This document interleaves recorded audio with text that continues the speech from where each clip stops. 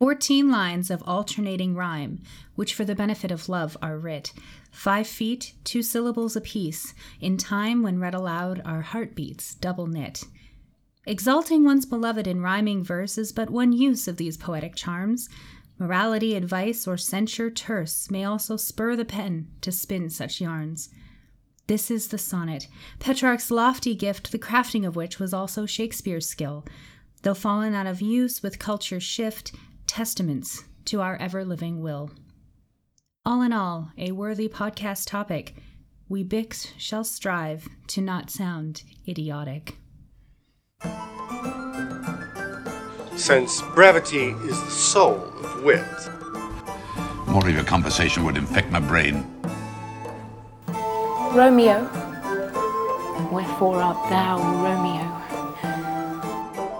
To speak of him as my kinsman, he's a most notable coward, an infinite and endless liar, an hourly promise breaker, the owner of no one good quality worthy your lordship's entertainment. I'd beat thee, but I should infect my hand. The lady doth protest too much, methinks. The course of true love never did run smooth.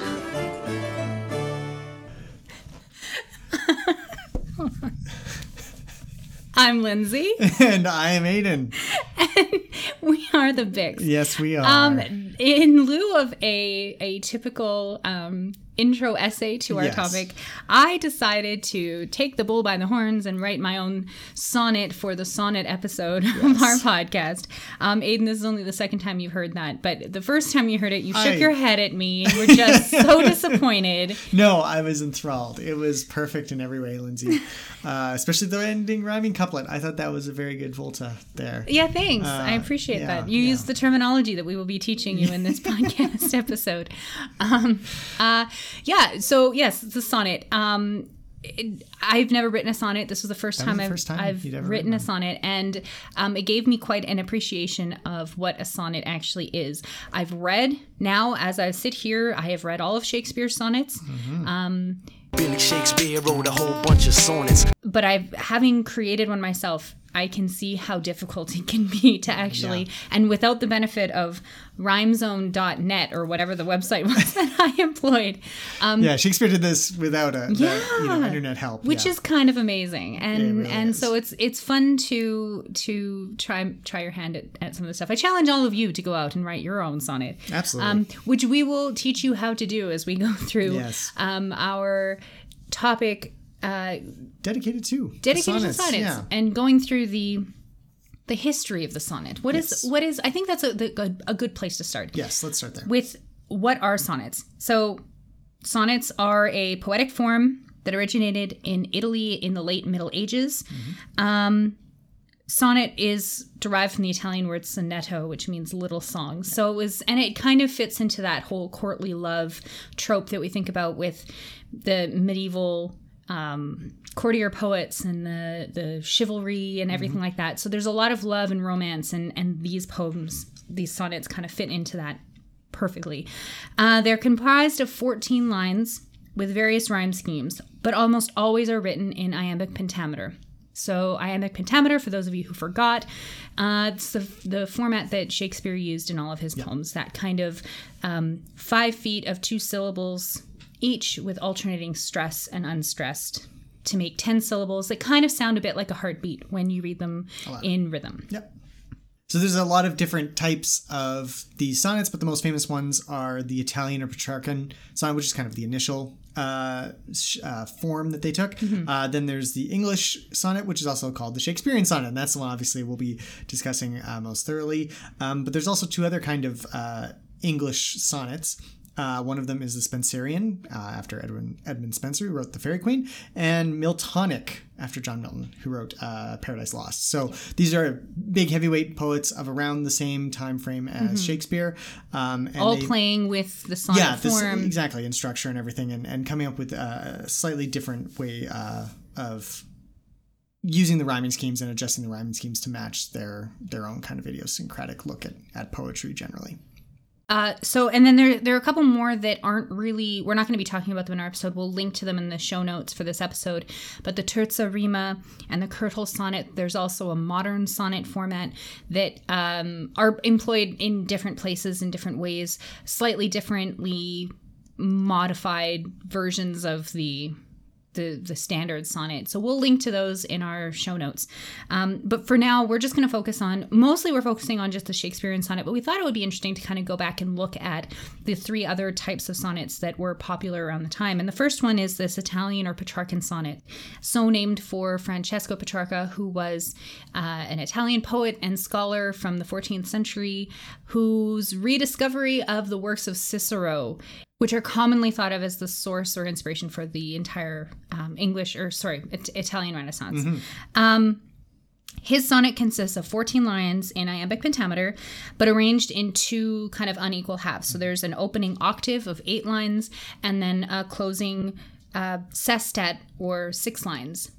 The rhyme scheme went A, B, B, A. For those of you who know your rhyme schemes from English class, A, B, B, A, B, B, A, C, D, C, D, C, D. So not quite what we know from Shakespeare's sonnets, but this was the original form. The two halves of the Petrarchan sonnet were designed as an almost like a call and response or a Q&A, where the octave presents a question or a problem, a proposition of some sort, and the sestet gives the answer or the solution to that problem. So the 9th line of a Petrarchan sonnet was the hinge around which that Q&A kind of turned. And it was called the volta, as Aidan mentioned in our opening dialogue here, or the turn. So it's where the poem kind of turns on itself and answers the question that it proposed in the beginning. The most famous example, I think, that almost everybody would know is The New Colossus by Emma Lazarus. It's the poem that is on the pedestal of the Statue of Liberty in New York Harbor. And should I read it? Go for it. Okay. So this is Emma Lazarus's poem, The New Colossus. Not like the brazen giant of Greek fame, with conquering limbs astride from land to land. Here at our sea-washed sunset gates shall stand a mighty woman with a torch, whose flame is the imprisoned lightning, and her name Mother of Exiles. From her beacon hand glows worldwide welcome. Her mild eyes command the air-bridged harbor that twin cities frame. Keep, ancient lands, your storied pomp, cries she with silent lips. Give me your tired, your poor, your huddled masses yearning to breathe free, the wretched refuse of your teeming shore. Send these, the homeless, tempest-tossed to me. I lift my lamp beside the golden door. When you read it as a standard poem without the breaks and everything, you kind of lose some of the rhyme scheme, but you see fame, land, stand, flame, the first 4 lines. Name, hand, command, frame. Then she, poor, free shore, me, door. It's a standard Petrarchan sonnet, beautifully written, inspiring to all of those early immigrants who came across from Europe in the late 19th, early 20th centuries, inspiring to this day. The octave, so here the octave sets up the similarities and differences, I guess, between the Colossus of Rhodes and the Statue of Liberty. Similarities being the size, and differences being she's a woman and not a conquering warlord, right?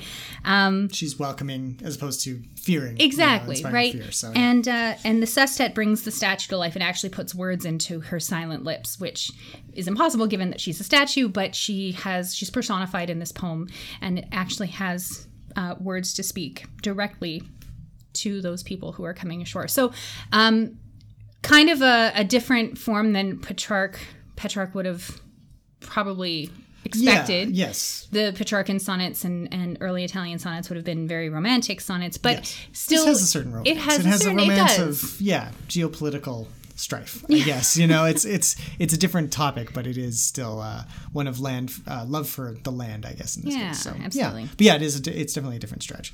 So moving on from that to the English and Shakespearean sonnet, we'll just give it like a brief overview of it. Yeah. We're obviously going to be touching on a couple of them directly. So just to go over, for instance, the structure, instead of a octet, was it an octet? Octet, yeah. Octet, and then a sestet. There are instead 3 quatrains, 4 lines each, and then a final rhyming couplet at the end of it. And this is the Shakespearean one that all the 154 sonnets that Lindsay has read through thoroughly cover. And the rhyme scheme for that is A, B, C, or A, B, A, B, C, D, C, D, E, F, E, F, G, G. So there's a new rhyming structure put in every stanza, basically. But they're usually read as one large stanza. So there's a ton of famous examples, and we'll go through them. One that Lindsay did want to mention was the prologue for Romeo and Juliet is actually written as one. Yeah. We're going to be getting there in a few episodes, so we'll talk about it then as well. But it does have a change in the volta is especially apparent in this one, because you only get 2 lines to really kind of, that's usually when the volta takes place. Although in a couple I read, I would argue that it perhaps takes place in a different quatrain. For instance, sometimes halfway through there's a shift in tone or something like that. Yeah, it's almost like a Spenser goes a little bit further, and we'll get to that in a bit, with like a red herring almost turn, where like you think that's going to be the turn, but it's not quite, and then you get the final turn in the rhyming couplet at the end. But it's still kind of there's still that idea of there needing to be a setup and then a fall that hinges around that turning line, which typically takes place in that rhyming couplet. Yeah. Double toil and trouble. Fire burn and cauldron bubble. The third form of sonnet is the Spenserian sonnet, a variant of the Shakespearean sonnet that keeps the 3-quatrain and rhyming couplet structure, but complicates the rhyming scheme. So instead of being a separate pair of rhyming words or quartet of rhyming words for each stanza, we go A, B, A, B, then B, C, B, C, C, D, C, D, and E, E. So there's like an interlaced flow to the rhyme, which is really difficult having written a just straight up Shakespearean sonnet. I can't imagine having to keep going with this rhyme. It's a skill I don't have as a poet. I'm not a poet at all. No, but because that is really difficult. It is really difficult. And Spenser would often have that volta, as I said, in around line 9. But it would be like I said, a red herring volta. The true volta would be in that rhyming couplet. So I'm going to read to you one of Spenser's sonnets. It's sonnet 26 from Amoretti. Sweet is the rose, but grows upon a briar. Sweet is the juniper, but sharp his bough. Sweet is the eglantine, but pricketh near. Sweet is the fir bloom, but his branch is rough. Sweet is the cypress, but his rind is tough. Sweet is the nut, but bitter is his pill. Sweet is the broom flower, but yet sour enough. And sweet is moly, but his root is ill. So every sweet with sour is tempered still, that maketh it be coveted the more. For easy things that may be got at will, most sorts of men do set but little store. Why then should I account of this pain, that endless pleasure shall unto me gain? So you can kind of hear it's a little bit tricky, because the word bow doesn't really rhyme with rough or tough or enough, but been buff or something. Maybe the pronunciation changed. Yeah. But still, you can see how that rhyme kind of laces through and kind of takes you a through line through the whole poem itself. Yeah. And you can also see that red herring volta and the final volta come into play as well. With the final quatrain lays bare the obvious meaning. We're comparing, we're being shown sweet things and sour things, and the two go together in a way that suggests that you need one to have the other. But the challenge is desirable. It's something we would want to have. You know, if you're challenged by something sour to get to the sweet, that's a good thing. The final couplet shows us what he really means, which is that fighting for something makes us enjoy the thing all the more. So pleasure from pain is a worthwhile aim. And that's kind of the structure of a Spenserian sonnet, very similar to Shakespeare's, except for that more complicated rhyme scheme. And again, similar kind of subject matter. We're talking about pleasure and pain and emotions and that kind of thing, which was fairly standard. Yeah. For I must tell you friendly in your ear, sell when you can, you are not for all markets. So the last version of the English sonnet that we'll talk about is the Miltonic sonnet, and that again employs the same structure in the rhyme scheme as the Petrarchan base level sonnet, let's say. There's a volta at line 9, and it deals with a single event, much like all of the romantic Petrarchan ones did. But they're usually have a bit more of a serious tone to them. themes are usually around spirituality or morality or politics. It's not so much just romance and love. On top of that, they also have more of what's called poetic enjambment. Enjambment. I just love saying that word. And it's where a phrase or sentence will run through the line. There's no comma at the end or period or any sort of punctuation at the end of the line. So you just kind of have to read through and place the emphasis. It makes it a little more challenging to read, which is what I'm about to do now, which is Milton's number 7 sonnet on his being arrived to the age of 23. So here we go. How soon hath time, the subtle thief of youth, stolen on his wing my 23 year? My hasting days fly on with full career, but my late spring no bud or blossom showeth. Perhaps my semblance might deceive the truth, that I to manhood am arrived so near, and inward ripeness doth much less appear, that some more timely happy spirits induth. Yet be it less or more, or soon or slow, it shall be still in strictest measure even, to that same lot, however mean or high, toward which time leads me, and the will of heaven. All is, if I have grace to use it so, as ever in my great taskmaster's eye. So in this case, in my poorly performed performance... No, you did wonderfully. This is great. Definitely. So here the theme is obviously not a romantic one at all. It's more about the passage of time and how little the poet feels like he has to contribute before his advancing age kind of wipes him out. But at the Volta, it's revealed that he's more or less okay with this being the case because he's in the service of the higher power of God. So if God wills it, it's all good. Go ahead. And that shift after the 8th line is typically Petrarchan in shape. It just in theme or subject matter is it's very different. Yeah, definitely. Those are the 3 English and the original Petrarchan. I like you said the base level sonnet. That works for me. Yeah. But we're going to be focusing on this Shakespearean sonnet, and specifically the 154 sonnets that Shakespeare wrote and which were published in 1609. With or without the poet's consent, nobody is quite sure. Yeah. But at any rate, these are typically attributed to Shakespeare. So in Shakespeare's case, these 154 sonnets are all addressed to various unnamed male and female subjects, and they deal with topics of romance and things of that nature, like sex and procreation, jealousy, desire, unrequited love, etc., etc. What do we know about the Shakespearean sonnets, Aidan? Not much. We know there's 154 of them. Yes. We also know that they are focused mostly on love and matters of the heart. There's a general consensus that the first largest portion of them are directed to who we will call the fair youth. Everybody calls them the fair youth. The fair youth. So that is generally considered to be a nobleman of some sort. There's a lot of thinking that because the other longer poems were dedicated to Henry Wriothesley, the third Earl of Southampton. Third Earl of Southampton, that he might also actually be the fair youth. Yeah, we're going to talk about this in just a second. And within that, so the 1 to 126 are generally considered to be directed to the fair youth. There's some variation there, though, because there's also mention of a dark lady somewhere in there as well. But after that one's from 127 to 154, generally considered to be focused on what everyone calls the Dark Lady. So that is a love interest of the poets, presumably, because he talks a lot about her eyes and other features. And they're all dark, and that's where the term the Dark Lady comes from.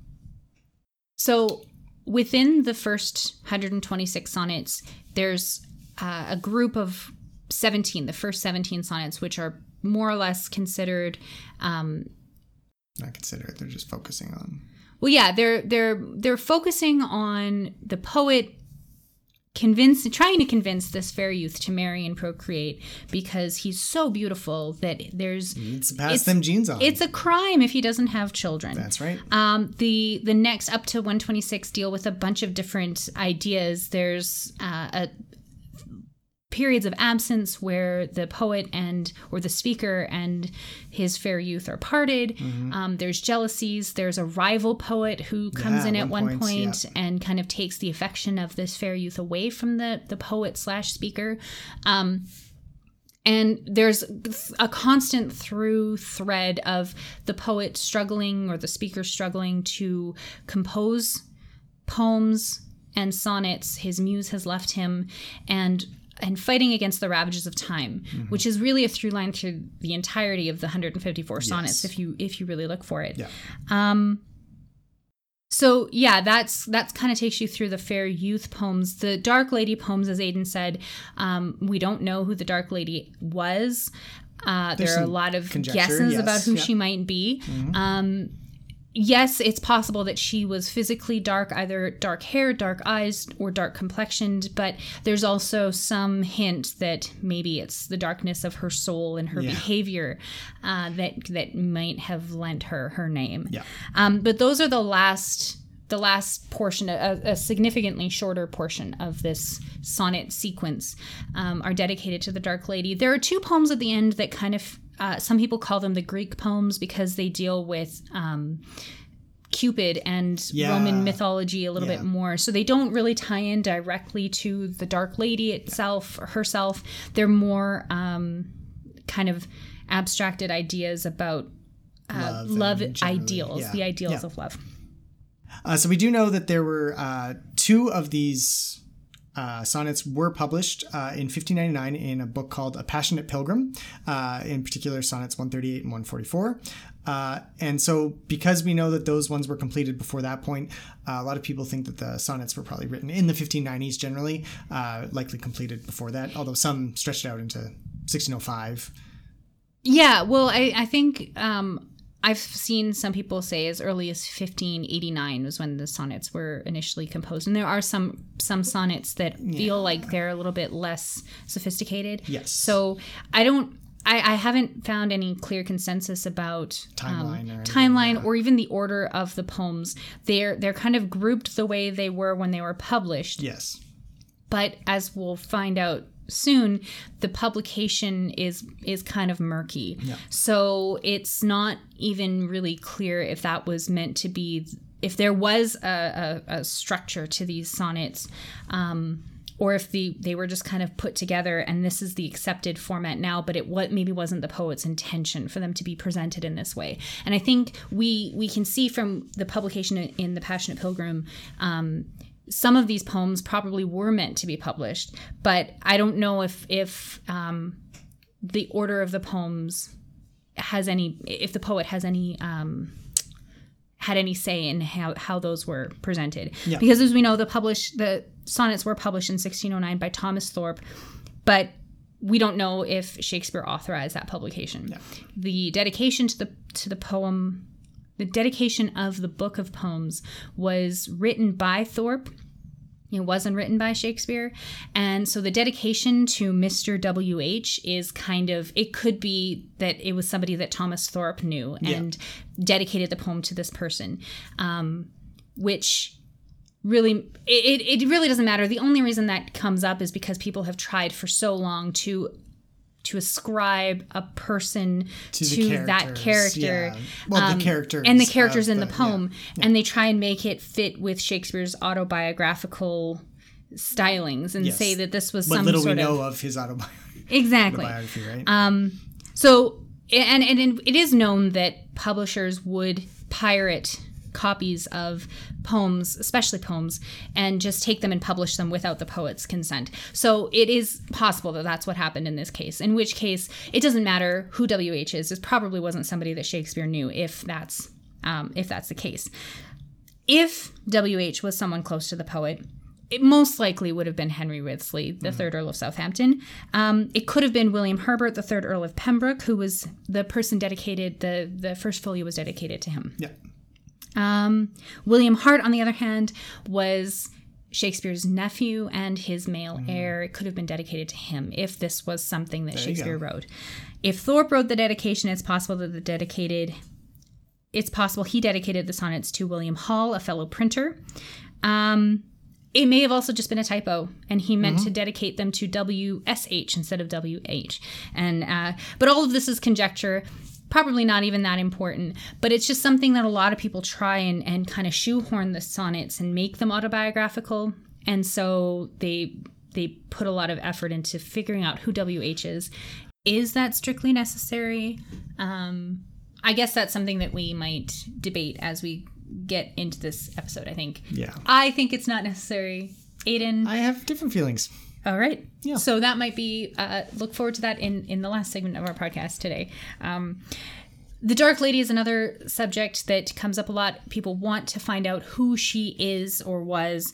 Several prominent candidates have been put forth. Amelia Lanier, who was a trailblazing poet in her own right and published a book of poetry during her time in London. She married into the nobility. Her father was Italian nobleman, I believe, and but she was quite a bit younger than Shakespeare. So if she was involved with him, it would have been scandalous in many people's eyes. But she was dark complexioned and dark haired Italian woman, so that might fit the criteria for the Dark Lady. Black Luce, or Lucy Negro, was a brothel owner who was well known in the theater community in London, and so probably would have run in similar circles to Shakespeare. There's no evidence that she was of African descent, but a lot of people like to think of her as possibly being African, living in London. So the Dark Lady would have been, in that case, referring to her complexion. But again, no proof or anything of that has ever been found. There's also the wife of John Florio, who was a linguist. Possibly they were connected. They would have known each other because their husbands were, their husbands. Shakespeare and her husband would have been running in similar circles as well. They were both also under the patronage of the Third Earl of Southampton. So it's possible that if he was the fair youth and Florio was the rival poet and the wife was the Dark Lady, we've got this nice little quadrangle going on here. There was also Mary Fitton, who was somebody that came up as a potential. She was maid of honor in Elizabeth's court and that's right, fell pregnant by the Earl of Pembroke, who we mentioned earlier. And so so if WH is then we have that other connections being made. Exactly. Yeah, okay. So none of this has ever been proven. I think again it's not really necessary to know who the Dark Lady is. Aiden? Yeah, no, it's not necessary to enjoy the poems. I'll grant you that. The larger question of are these sonnets autobiographical is the interesting one. And so there's, again, many schools of thoughts on this. The general consensus is maybe possibly some of this was. Sure. So there is a bit of evidence to suggest this. And part of it is what Lindsay's already mentioned, the fact that he probably was not involved, or at least doesn't seem to be involved in the publishing of the actual sonnets themselves. So he may have written them for an audience of one, or three one or and the four. Person yeah, that exactly. I hand it to. Exactly, the original target of the sonnets, and so they were never meant to be published. And in which case, why not make them? Why not read them as autobiographical? I guess is the way. But to counteract that, there's just so little known about Shakespeare's life generally that it's really hard to ascribe specific meaning to any of the sonnets and to drive in and say, yes, this one is autobiographical. It's referring to person X. And it also feels a lot like people take the sonnets and kind of reverse engineer a backstory for Shakespeare. And in that way, they make them autobiographical, and they say, well, now here's this story. Shakespeare goes off to London and he meets, he's a patron, or has a patron who he falls in love with, and implores him to get married and have babies, but then, maybe the love is requited or unrequited, or goes through roller coasters, and then there's a rival poet who comes in, and then Shakespeare obviously had an affair with this Dark Lady while he was away from his wife, and they try and make a story, a kind of a biography of Shakespeare out of the sonnets, which I think is a little bit backwards since we just don't know, but I guess it's doing no one any harm if we don't know, and the guy has been dead. If you want to build the fan fiction out of something, you might as well use the sonnets. That's totally fair. It might be, using a lot of the plays, which are based on things that we know Shakespeare never did, right? Like fight in a war in France, for instance. Sure. But he wrote Henry VI nonetheless. In the time of Antony and Cleopatra. Yeah, exactly. Yes. Right. Yes. Yeah. So we're going to throw up a bunch of links to some of the stuff that we've talked about in our show description as well. So check that out if you're interested in learning a little bit more. At this point, I think we're going to jump right into the sonnets themselves. Yep. We each took I ended up reading all of them because I just in the interest of thoroughness.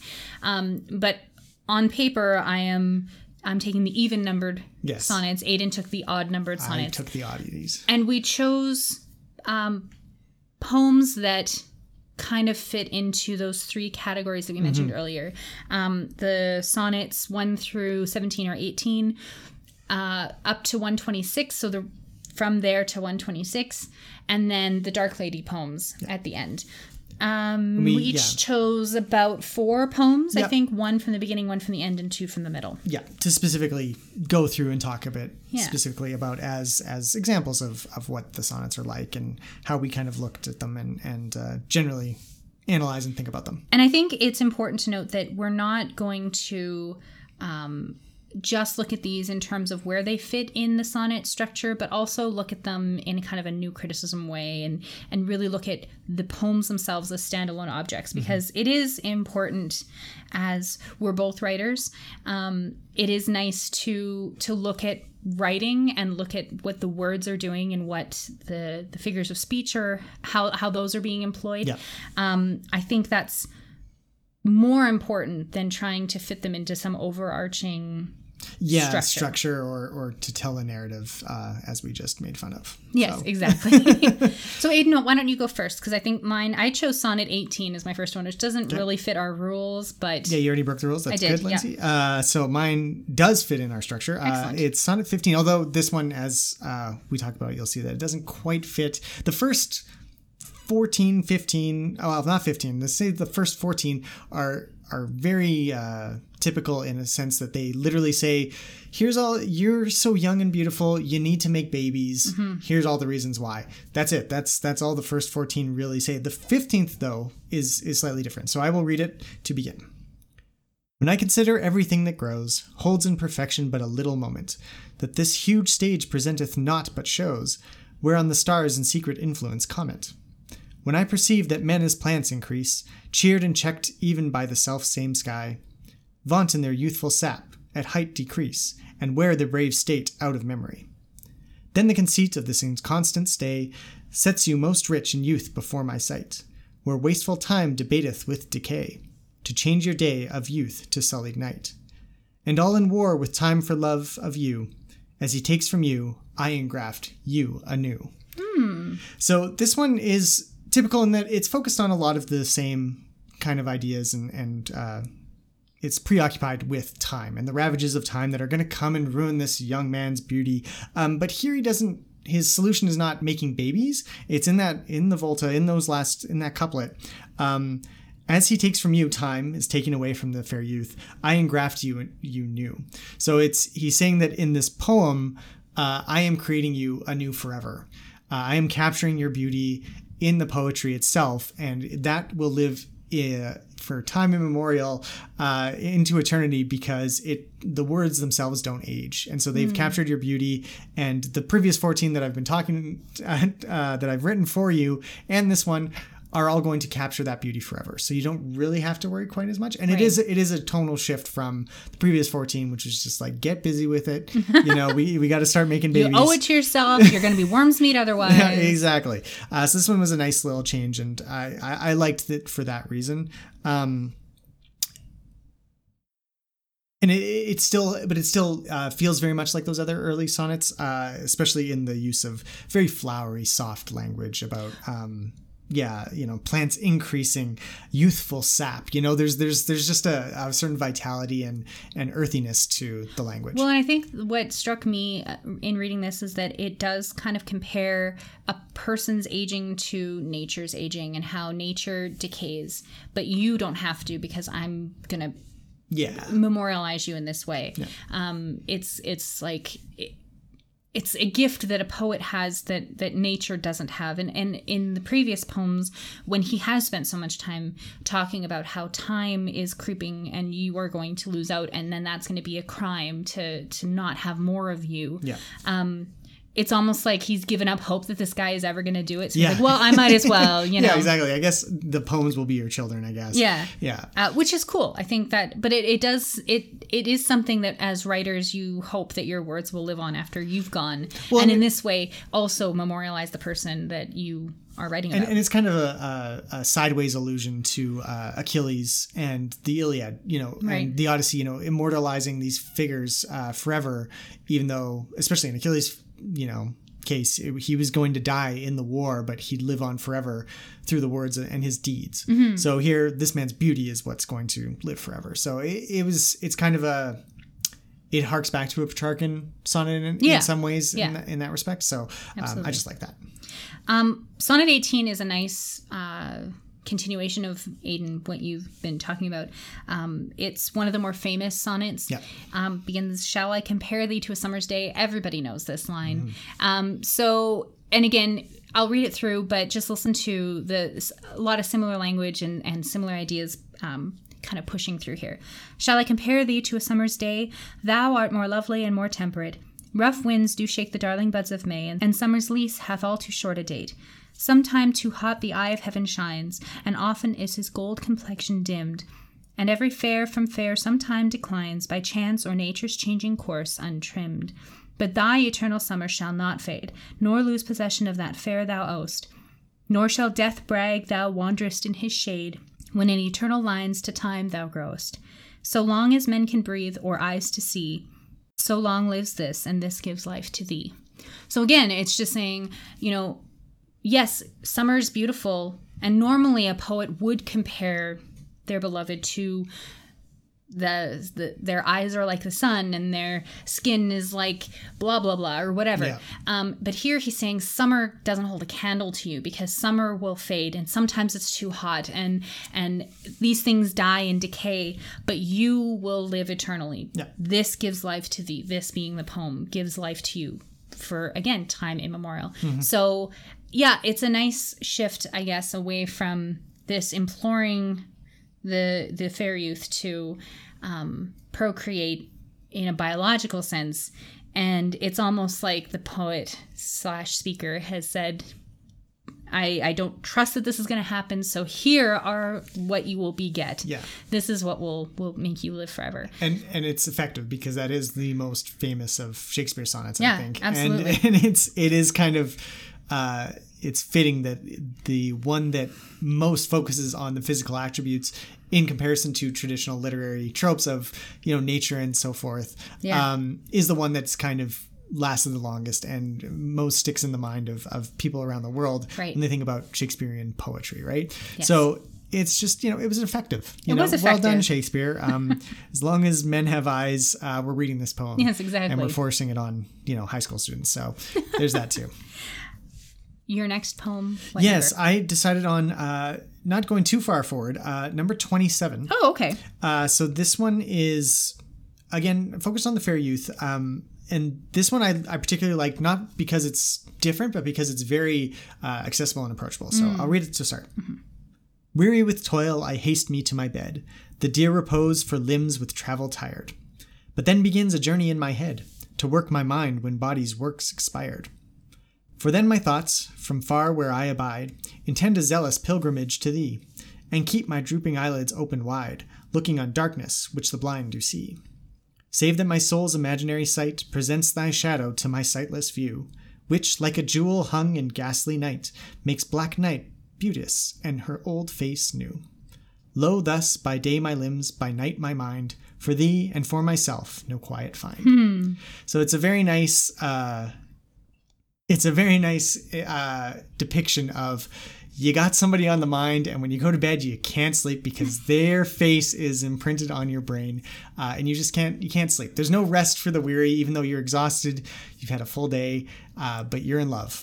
In one shape or form or another, you are in love with this person who you've got on the brain. And it's a very lovely poem. There's a lot of nice personifications about night being an old lady, and then, giving the body and the soul kind of physical characteristics like sight and memory and sources of light. And there's a lot of this kind of circling around shadowy imagery. There's a lot of shadows in this poem. And it kind of sets you in that mood of being in that dark, restful place. but there's somehow more shadows, which means there's light sources, which means Yes. you're staying awake. And so it all just kind of ties together nicely in that way. It feels almost like it's a really good depiction of what you actually go through when you're. So even to a modern reader, there's a sense of relatability to it. Yeah, exactly. Because it depicts and writes, the writing depicts what the person goes through, Yeah, which is really really well. Yeah. quite effective. Linz, what's your next one? Mine does jump quite far ahead. It's Sonnet 94. Right. So yeah, slightly different in tone and in subject matter. It's still addressing the fair youth, but kind of talks a bit about unfaithfulness on the part of the fair youth who has done some wrong to the poet. Okay. So I'll just go ahead and start reading it. They that have power to hurt and will do none, that do not do the thing they most do show, who, moving others, are themselves as stone, unmoved, cold, and to temptation slow. They rightly do inherit heaven's graces, and husband nature's riches from expense. They are the lords and owners of their faces, others but stewards of their excellence. The summer's flower is to the summer sweet, though to itself it only live and die. But if that flower with base infection meet, the basest weed outbraves his dignity. For sweetest things turn sourest by their deeds. Lilies that fester smell far worse than weeds. And I think what's interesting about this is that it takes a lot of those very typical sonnet tropes, talking about flowers, talking about summer, talking about nature, comparing it to people and personifying them in a way that you get the sense of the poet's depth of feeling for the person. And it kind of turns it on its head because it's saying that these things can become rank. These beautiful things that we hold dear don't always produce beauty. Yeah. The lily, when it's rotten, smells worse than the weeds that we would throw away. We would keep the lily, but we would throw away the weeds that are actually better. And it's almost like a lot of people will read this and say that the friend, the fair youth, has done him dirty, let's say, in some form. And he's been false at heart in some way, even though his appearance would be faithful. Underneath that, the poet / speaker knows that he hasn't been true. So I think it's just, and it's interesting that the people who are most true to themselves, says the speaker, are the ones who will inherit heaven. They're the ones who have all the grace, and the people who are two-faced about it are the ones who, even though they look fairer possibly than the others, they don't deserve these great rewards. Yeah. So it really signals to me kind of the depth of betrayal almost that the poet feels, even though he can't help himself. He still has to write to this person in kind of a, it's like he's subtweeting him, It's like he's saying, I'm not really going to talk directly to you, but this is about you. Yeah. So this is his way of he has no other way, no other outlet to say, I'm hurt by this. So I'm going to imagine this situation in which you are this beautiful lily that's gone rotten at your core, and therefore you have no more worth to me. I've been burned once, that kind of thing. Yep. I really like this poem. I think that it's because it's so different, and it takes kind of the tropes of the Petrarchan love sonnet and kind of turns them on its head. I think that's one of the great, it's one of the great ways that the sonnets are so effective, is that they kind of play with the conventions. And that leads happily into my next one, because literally it is the next one. I went to number 95. Oh, wow. Yeah, we didn't plan this in advance at all, know. As it shows, because mine touches on a lot of similar points. But I'll start with reading it. Mm-hmm. How sweet and lovely dost thou make the shame, which, like a canker in the fragrant rose, doth spot the beauty of thy budding name. Oh, in what sweets dost thou thy sins enclose, that tongue that tells the story of thy days, making lascivious comments on thy sport, cannot dispraise, but in a kind of praise, naming thy name blesses an ill report. Oh, what a mansion have those vices got, which for their habitation chose out thee, where beauty's veil doth cover every blot, and all things turn to fair that eyes can see. Take heed, dear heart, of this large privilege, The hardest knife ill-used doth lose his edge. So it's again very similar because it is talking about, it's appearance versus reality, really, is kind of what it gets down to, is that, there's you can talk all you want about the appearance of this, your name, but its very appearance to me blesses an ill report. When I look at you now, I can no longer see the beauty and the fragrant rose. I spot the canker that's lying underneath, right? And this one's a little more, I'd say, confrontational. It's a little more warning. Yeah. It's directed directly to the fair youth, and I just love the floral symbolism. The use of the word lascivious will always earn a place in my heart. And this one does question me, and the fact that it came up in 94 as well makes me wonder, what happened here? This one, again, this is part of why I personally feel like there might be a bit more autobiographical thrust to this, because they do seem to be so closely tied together that there are these consistent characters that come across.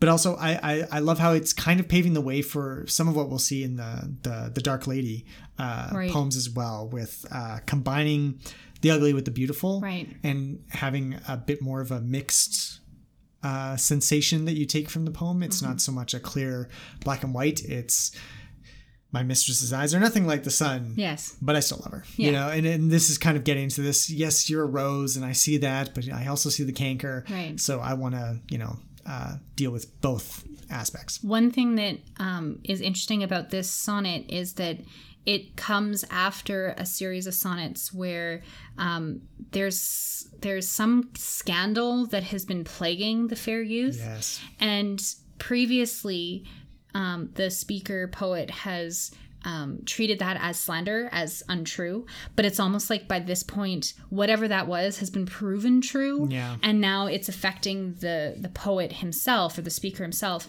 And that's what he's now seeing, is the ugly truth behind the rumors that he'd previously defended his lover against.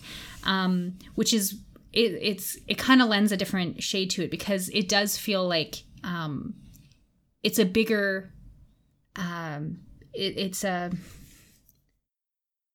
more of an insult when you've believed the person and you've defended them, and then you find out that you were led astray. Yeah. So you kind of almost, you're like, I want to take the poet's side on this part. I want to take the speaker's side, because that's just shitty. You know? Exactly. Yeah. It's rough.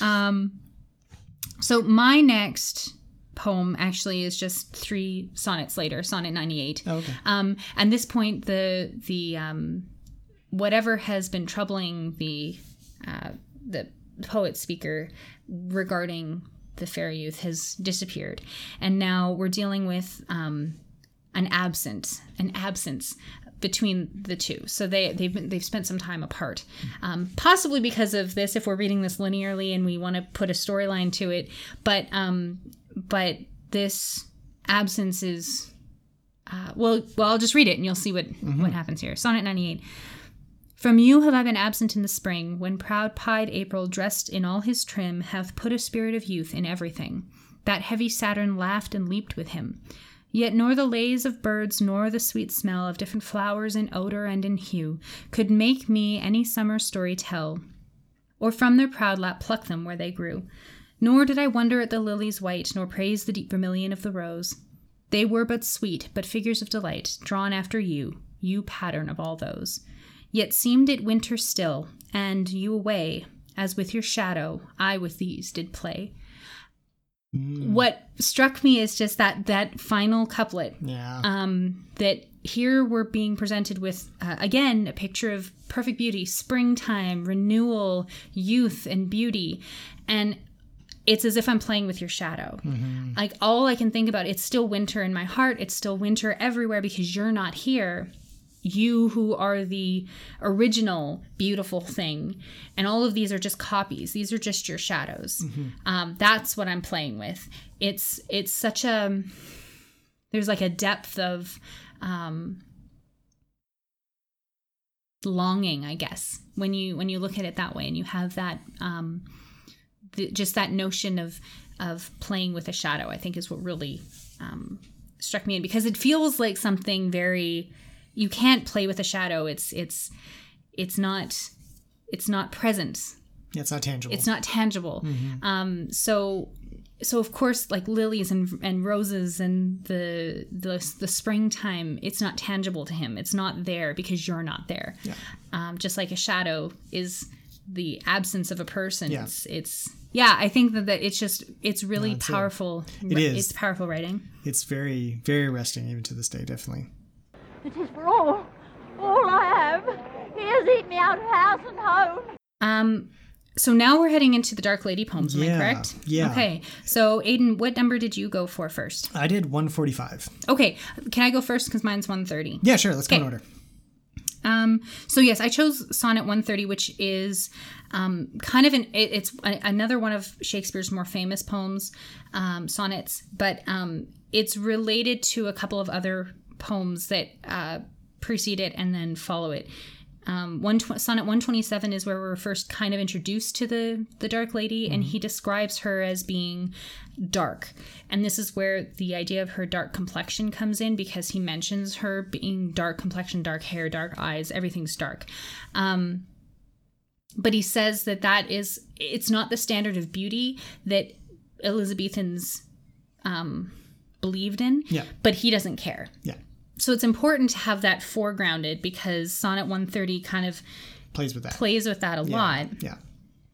Sonnet 138, which comes after that, is one of the ones that was in The Passionate Pilgrim, was published in 1599, and it kind of it's one of my favorite sonnets generally, just because of the way it's so truthful in the way that it approaches love between two mature people. So I don't want to get into that too much, just because I want to read Sonnet 130, but maybe if you'll let me, I'll do 138 after. No, you're stuck. Stuck. You've already done more than I have, so come on, hurry up. Okay, Sonnet 130. My mistress's eyes are nothing like the sun. Coral is far more red than her lips red. If snow be white, why then her breasts are dun. If hairs be wires, black wires grow on her head. I have seen roses damasked, red and white, but no such roses see I in her cheeks. And in some perfumes is there more delight than in the breath that from my mistress reeks. I love to hear her speak, yet well I know that music hath a far more pleasant sound. I grant I never saw a goddess go. My mistress, when she walks, treads on the ground. And yet by heaven I think my love as rare as any she belied with false compare. Yeah, it's just... It on the surface feels very insulting, because it takes that ideal of the poet, the object of affection of the poet as being this beautiful, beyond compare beauty, whose eyes are exactly like the sun, and whose lips are as red as the rose, and whose skin is white as snow. Comparable to a summer day. Exactly. And this woman is none of those things. And yet... he still loves her. And where Sonnet 138 takes it a little further and says, she's nothing special, but neither am I. Yeah. And at this point in time, I'm an old man and I have nothing to offer. She knows that. She's been unfaithful to me. I know that. We're going to lie to each other and still kind of fall into this comfortable space with one another that feels very much like... just a maturing of the love that we see in the Fair Youth poems. The poet speaker is unable to be apart from their beloved, and everything they do is exalted and perfect. And here with this Dark Lady, it's like it doesn't have to be perfect to be acceptable, to be not even... It's not like he's striving for more. No, this is fine. I'm okay with this. It's not only fine. It's love. You know, it's almost like a more real love, because it's not been idealized. It is more true than what a poet would write about love, because she's not perfect. But but loving her makes her more. And this is where, Love is Blind really comes into play because you talk about love being blind, but when you have two gorgeous young nubile Hollywood actors on screen declaring that love is blind, it doesn't ring true. But when you have, people of advancing age who aren't in the prime of youth and have all sorts of problems, both physical and emotional and psychological. When still they in love. When they still come together, and they're, even if it's not love, even if it's just like, I'm comfortable with you and we can be together for this night, for this time, and that's fine. There's something very comforting about that to me as a reader, and I think that speaks to the maturity of the poet and the maturity of his audience, which in this case is maybe just this one older dark lady or whoever he intended this poem for. Yeah. So I like that one. Yours? The final one we'll look at today is Sonnet 145. Okay. I'll just dive in. See what you think. Those lips that love's own hand did make breathed forth the sound that said, I hate. To me that languished for her sake, but when she saw my woeful state, straight in her heart did mercy come, chiding that tongue that ever sweet was used in giving gentle doom, and taught it thus anew to greet. I hate, she altered with an end, that followed it as gentle day doth follow night, who like a fiend from heaven to hell is flown away. I hate, from hate away she threw, and saved my life, saying, not you. So that was my favorite volta. It was my favorite turn because this entire poem is about like the anxiety that comes from like saying I hate, and then there's that momentary pause as she's looking at him and he's looking at her, and it's like, you hate me? And no, it's I hate not you. But this entire poem exists in that one brief moment between almost. Between those four words. In the middle of them, before the not you is this whole thing that he goes through, and it's very, again, kind of florid, and there's very soft language throughout, and I found it really interesting. There's almost like a theme to this poem. As brief as it is, it's really centers around this one word, mercy.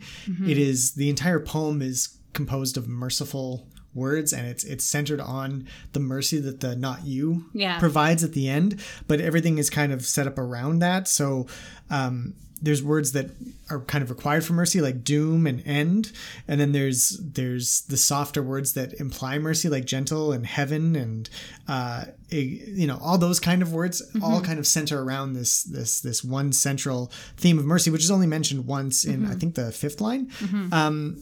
But yet that is what the poem becomes about, which is about these extra two words granting mercy to the poet.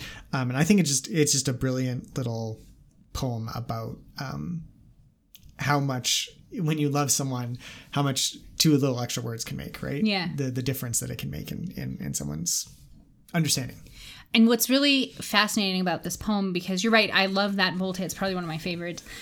It's not written in iambic pentameter. Yeah. It's written in tetrameter. Yeah. It feels like this is one of the poems that presents some trouble, I guess, for scholars, because it feels like it's either a less sophisticated type of poem, so maybe it was written quite a bit earlier, maybe 10 years before the poem, or 20 years before the poems were published. Yep. Or it wasn't even written by Shakespeare. Yeah, there's that thought too. Some people think that it might have been written by Southampton himself. Yeah. But it doesn't matter, because it's still a fun, accessible, and as Aidan said, it's the poem itself is built in a heartbeat. Yeah. In a single moment. The entire poem exists between two words. Yeah. And I think that is, you're right, it's just so captivating. Yeah. So it's really fun. It is fun. It is really fun. I love it. If I longer stay, we shall begin our ancient bickerings. So for longtime listeners, we've been calling this marriage counseling for the last several years. It's kind of a placeholder. Yeah, we never really decided. But then we found, we've been using this quote to kind of lead into this for the last couple episodes. Let us resume our ancient bickering, I think is the line from Shakespeare. So we're now calling it ancient bickering. Ancient bickering. Which is very astute for us because it's been ongoing since, we met. And this episode's topic is around that question of the autobiographical nature or not of the sonnets. And in particular, do you think it's necessary to read them as an autobiographical source? Lindsay, I'm going to let you go first because you're going to lose this debate and I just feel pity for you. So go ahead. I do not think that it is necessary to read these autobiographically. Of course. I think that the poems exist on their own as these little bite-sized nuggets of literary goodness that we want to, as a culture, as a society, we want our authors present in the works we read. But I think postmodernist, post-structuralist literary theory has really done away with the idea of requiring that author to be present in what we're reading. And I really like that idea because I think that as a writer, I write a lot of things that I'm not personally putting myself into. I'm not writing autobiographically every time I put pen to paper. So I like the idea of authors being able to separate themselves from their work. And I think it's necessary, especially in this age of problematic directors and writers and needing to separate as much as you can the work from the author is kind of crucial. So I don't like forcing the autobiographical nature of the poems onto the poems, if that makes sense. I think there are certainly some things that feel like they ring true, but again, with Shakespeare, we don't know. We're making it up. It's all fanfic at this point. So I think where those things do kind of fit in, we talk when the poet speaker says he's having trouble writing, his muse has gone away, I'll allow it. That does sound like something a writer would say. Yeah. Did he necessarily have a sort of weirdly dissatisfactory menage a trois with the rival poet and the dark lady?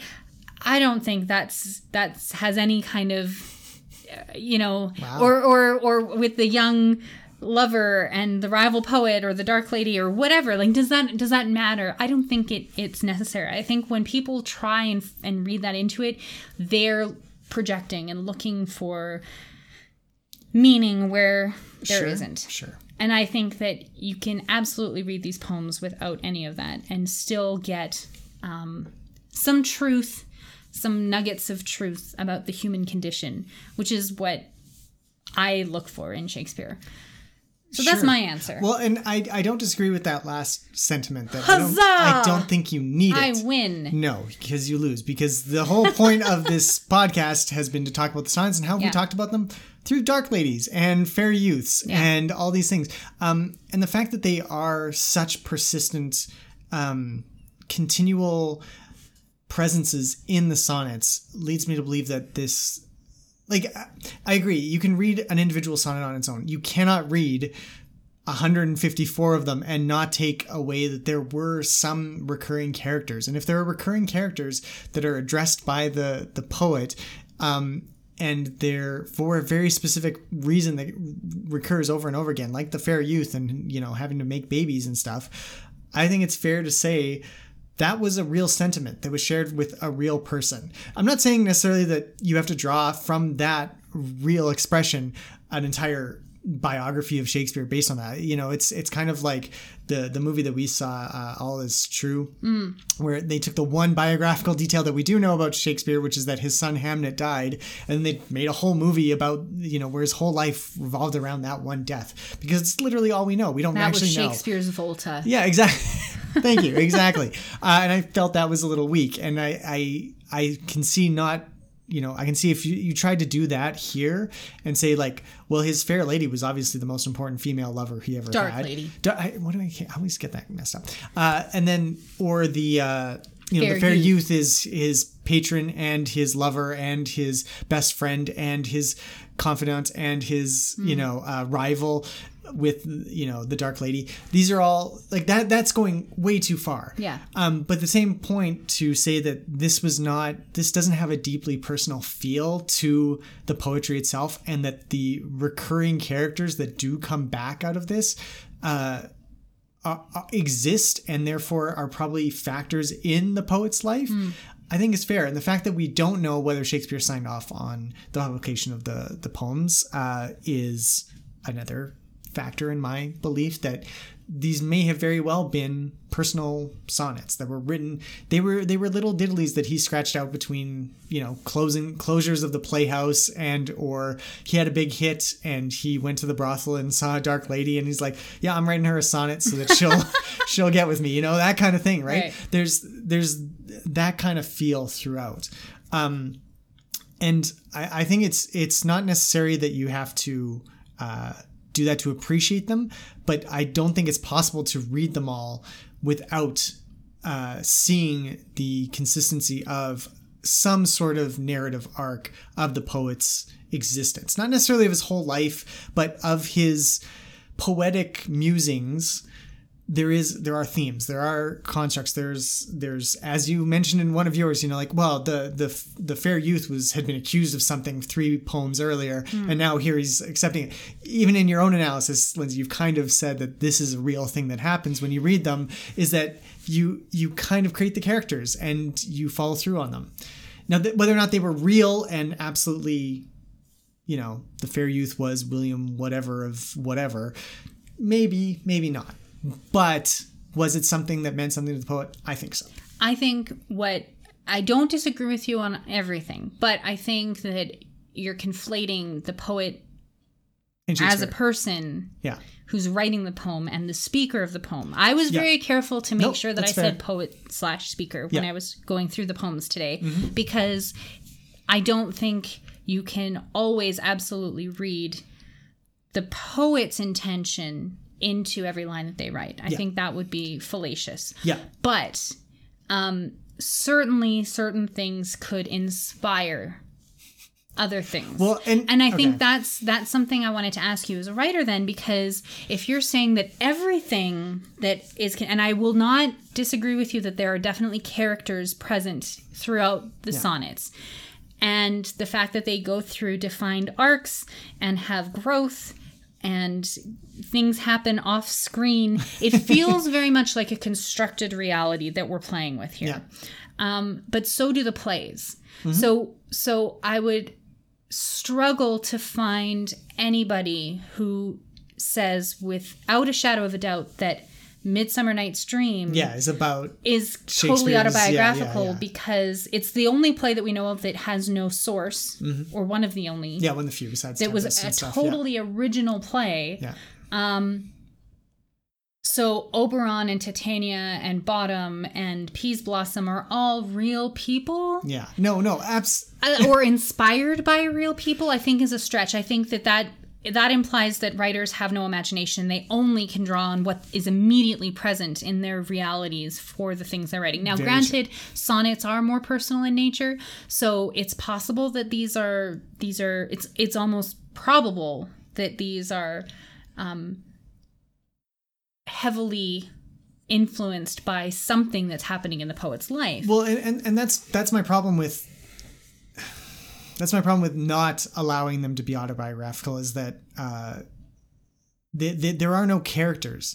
There's such a limited set of characters within the poems that they feel incredibly personal, even because there's only at most 3 characters. There's the poet's voice, if you want to say. There's an object of affection, and occasionally there's a third body that's interfered in some way, whether it's time, or it's usually like some sort of natural poet, or something whatever. Like that, right? Whereas the plays are inventions of multiple characters interacting, and forces and people and motives. There's no motives ascribed to anybody in any of these poems. It is simply except for perhaps the poet's own. So that's, again, it really helps make it feel like this is a personal expression. I mean, absolutely. I do disagree with your other point as well, Lindsay, that the author's dead and, we don't need to worry about him. Because I there's nothing I've ever written where I'm not like, yeah, I wrote that. Because that's not what I mean. But that's where that line of thinking heads, is that eventually... it doesn't. It's saying that what the poet intended, what the writer intended, is what absolutely, there's one truth behind everything that's ever been created, and that's what the writer intended. That's what the death of the author is trying to get at, is that there are a multitude of meanings here. So it's saying if you don't believe that the author is dead, then you keep searching for the one truth in this 154 poems. Yeah. And that one truth is only what Shakespeare felt. And if you ascribe, or if you believe in the death of the author, then you can find multiple meanings. And then you can say, well, yeah, this was inspired by this, or yes, this was possibly a playwright, poet who was playing with the structure of a very well-known and well-established narrative form, which is the poem, the sonnet, to create a storyline that is, like those novels you read that are just diary entries, and you have to piece together the story based on one-sided conversations or monologues, right? Yeah. Why couldn't this be that? Why we know that Shakespeare was interested at this time. He's writing Love's Labour's Lost, which we just did an episode on, that is playing with the structure of plays. Yeah. Why couldn't he be playing with sonnets here too? Why does this necessarily have to be pointing outward from the poems to specific people? That's all I'm saying. Yeah, no, and that's fair. I guess I grant you that, which is kind of the point of the argument. So I guess I conceded the argument in this case. But I don't. While it's not necessary, I think it's very probable. Maybe I'll just put it that way. Okay. I think it's a good way of approaching the sonnets, and that the fact that that's how we approach sonnets, I think is a pretty good case for that, because it just works. It helps. Like, I don't think you have to tie it down to individual characters or anything like that, but here are these general pieces and elements that move through the different sonnets. Mm-hmm. There's a fair youth, there's a dark lady, there's a love, there's heartbreak, there's time, there's procreation. These are the themes that are built throughout. And there's no indication really that they aren't personal and that they aren't in some way autobiographical. They may not be an exact autobiography, but there are elements that feel autobiographical. A reflection of elements of the poet's own life. Yes. Yeah. Yeah. Okay. I mean, I can see that. Yeah. Okay. So, is this a draw? Are we calling this a draw? Sure. Let's call it a draw. I'll take that. You'll take it. Pretty sure I lost. So yeah, no, it's a draw. It's good. Excellent. What's mine is yours, and what is yours is mine. So what's next for us on the Bix Pod? Next up is Richard II. Yeah, right. Which is one of the lesser produced plays, I would say. Lesser known plays almost. Definitely. It's kind of a return to the Wars of the Roses a bit. But the origins of the Wars of the Roses. Well, yeah, we talked about a lot in our Wars of the Roses episodes was... this all started because they deposed Richard II. So spoiler alert, that's what's coming in Richard II. He gets deposed. He was the first king to be deposed. Well, if you don't count the English kings, since William the Conqueror, yes, he was the first one. So. And kind of set the stage for what would later become the rash of. I think Stephen the First might have deposed somebody. Did you just make up a king? No, I'm pretty sure there was a Stephen the First. I think you're full of it. I don't know if he actually reigned. I think there was just like a brief civil war. But anyway, sorry, I interrupted you where you were going with an actual thought. It was just that this kind of led into once you've deposed a king, it makes it easier to depose future kings. Yeah. So then when you get to the Wars of the Roses, it's just like anybody who has a claim to the throne can overthrow the king and sit on the throne, and that happened. That's exactly what happened. So it's kind of an important story. Yeah. But lesser produced. I think this leads quite nicely into what I was going to say. There's those of you in the Edmonton area, and there aren't many of you, I'm sure, listening to this podcast, but those of you who are, we are blessed with not one, but two Shakespeare festivals in this fair city. Which we didn't even know about. One of them we didn't even know about. They have produced Richard II. Yes. Which is... The second one, the winter Shakespeare Festival. There's the Summer Shakespeare Festival, which is the Free Will Festival. Free Will... Shakespeare Festival, yeah. Yes, which happens every summer, and they put on 2 plays, and it's wonderful. Yeah. This is the Winter Shakespeare Festival, and they do site-specific plays. This year, it's at this beautiful old church a couple of blocks away from our home, actually. And they're doing A Midsummer Night's Dream and Julius Caesar. But they did do Richard II, which is fascinating to me because it's almost never produced. Yeah. It's one of those lesser produced plays, as Nathan said. So this was my way of segueing into, if you are in the Edmonton area throughout the months of January and February, early February this year, 2020, or in the future, if you come to Edmonton in the winter, we are a winter city. There are a lot of winter festivals that happen in this fair city, in this province. We are landlocked and snowbound for 6 months of the year. So we've got to do something to entertain ourselves. Yeah. And one of them is this wonderful Winter Shakespeare Festival. So definitely check them out if you're in the area. We will be. We've already bought our tickets. So that's going to be really exciting. Before we sign off, we want to dedicate this episode to the Brit Lit Juniors at Hartford Union High School in Hartford, Wisconsin.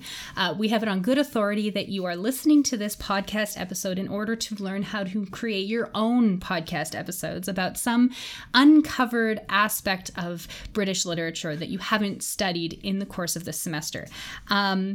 We hope we haven't led you astray. We've tried really hard to keep our conversation structured. Yes. We would also be very interested to hear what you come up with in the end with your podcast episodes. So if you wanted to send them to us, you can always find us, as anybody can, on social media. We are at The BixPod on Twitter, facebook.com/TheBixPod, or you can email us at thebixpod@gmail.com. Yep. We always love to hear from our listeners, but we would especially love to hear from these Britlit Juniors, what you come up with. We are going to learn a few things. If you send us your episodes, we would be ever so grateful. And be nice to your teacher. That's all I'm going to say there.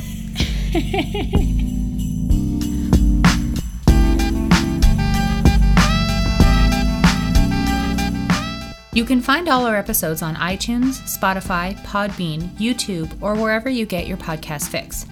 If you want to tell us what you think of Shakespeare, his plays, poems, or any of the topics we discuss, we'd love to hear from you. You can contact us on Twitter, that's at @TheBixPod, on Facebook at facebook.com/TheBixPod, or by email at thebixpod@gmail.com.